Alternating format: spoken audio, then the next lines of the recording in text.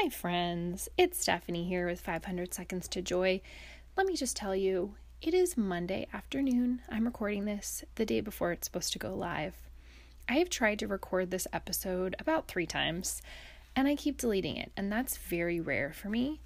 I've been preparing, I've been reading, praying, and I just want to pray right now, come Holy Spirit, because I need the Holy Spirit to speak with you all about this topic today.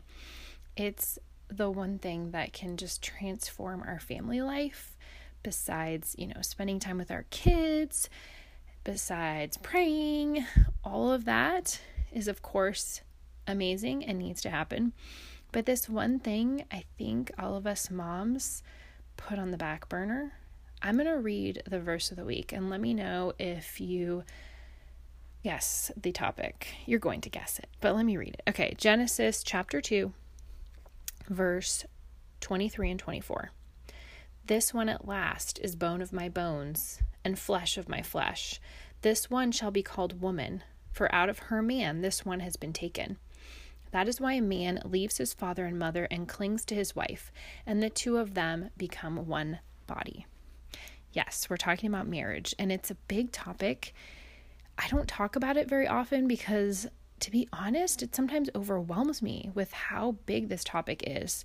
But I'm committed to talking about intentional family living for Christian moms, and that is part of intentional family living, focusing on our marriage. We are talking about marriage today. We're talking about this one thing we can do for our family life. It's huge. Spending time with our spouse. And if you're here as a mom, it's your husband, right? I am guilty of not spending enough time with my husband, not spending enough quality time. As I read from Genesis, I think about, are we clinging to each other? Do we cling to each other?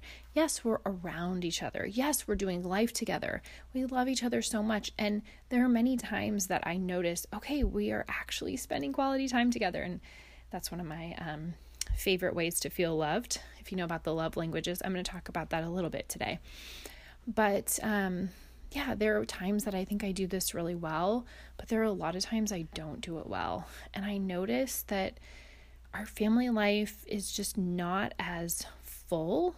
It doesn't feel complete when I'm not spending enough time with my husband. So for example, I could be praying.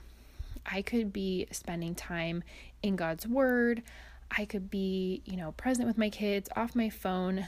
But if I'm not connecting with my husband, something's missing. And it's meant to be that way, friends. It really is, because our family life is built on our marriage. And God is the creator of marriage. It's in Genesis chapter 2, at the very beginning of the Bible. And you all know I'm Catholic, so I'm going to read from the Catechism of the Catholic Church. But if you're not Catholic, don't worry. You will agree with what I have to read. This is 1602. It says, sacred scripture begins with the creation of man and woman in the image and likeness of God. Scripture speaks throughout of marriage and its mystery.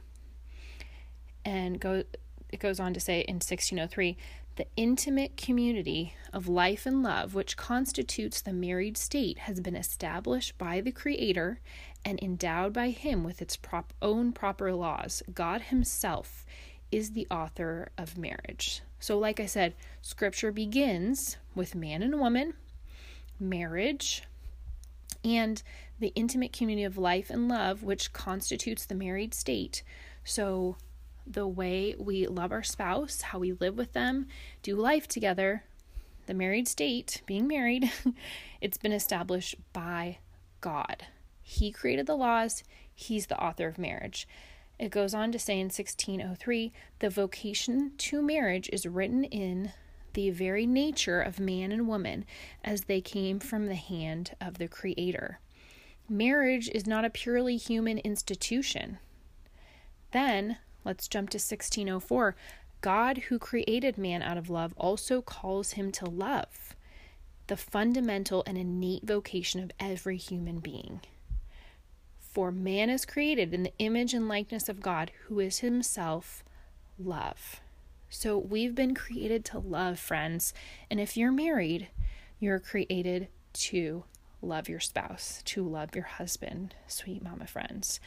And this is sobering for me. Am I loving my husband well? Am I spending enough time with him?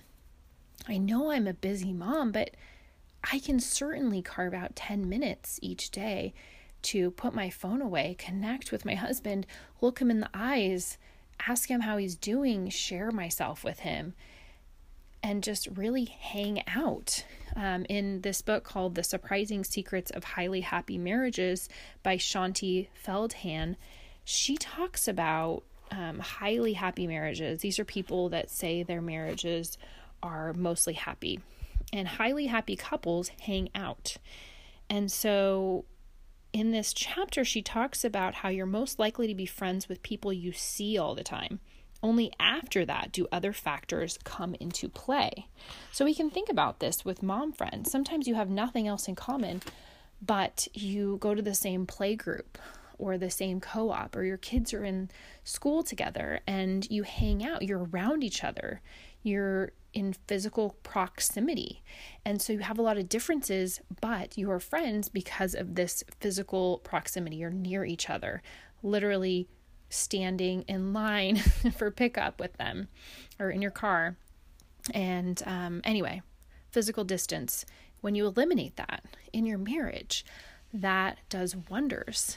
So I just want to say that, this is to all of us, right? This is to me too. Are we hanging out with our spouse?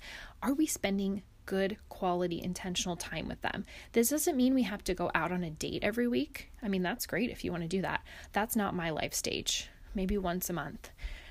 But are we spending time with them? Are we carving out that time? Yes, we're supposed to carve out time to pray, but are we also prioritizing time to be with our spouse? Uninterrupted, not distracted. And are we thinking about how they like to be loved?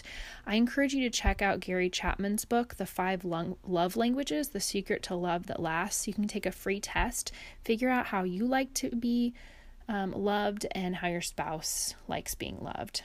Words of affirmation, acts of service, receiving gifts, quality time, and physical touch.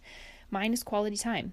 And so I know that that's the way I feel loved. I can communicate that to my husband, and then I can ask him how he feels loved.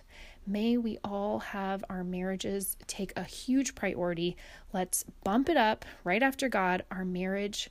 Go love your spouse today. I hope this episode blessed you. God bless you and your family. Talk with you soon. Bye for now.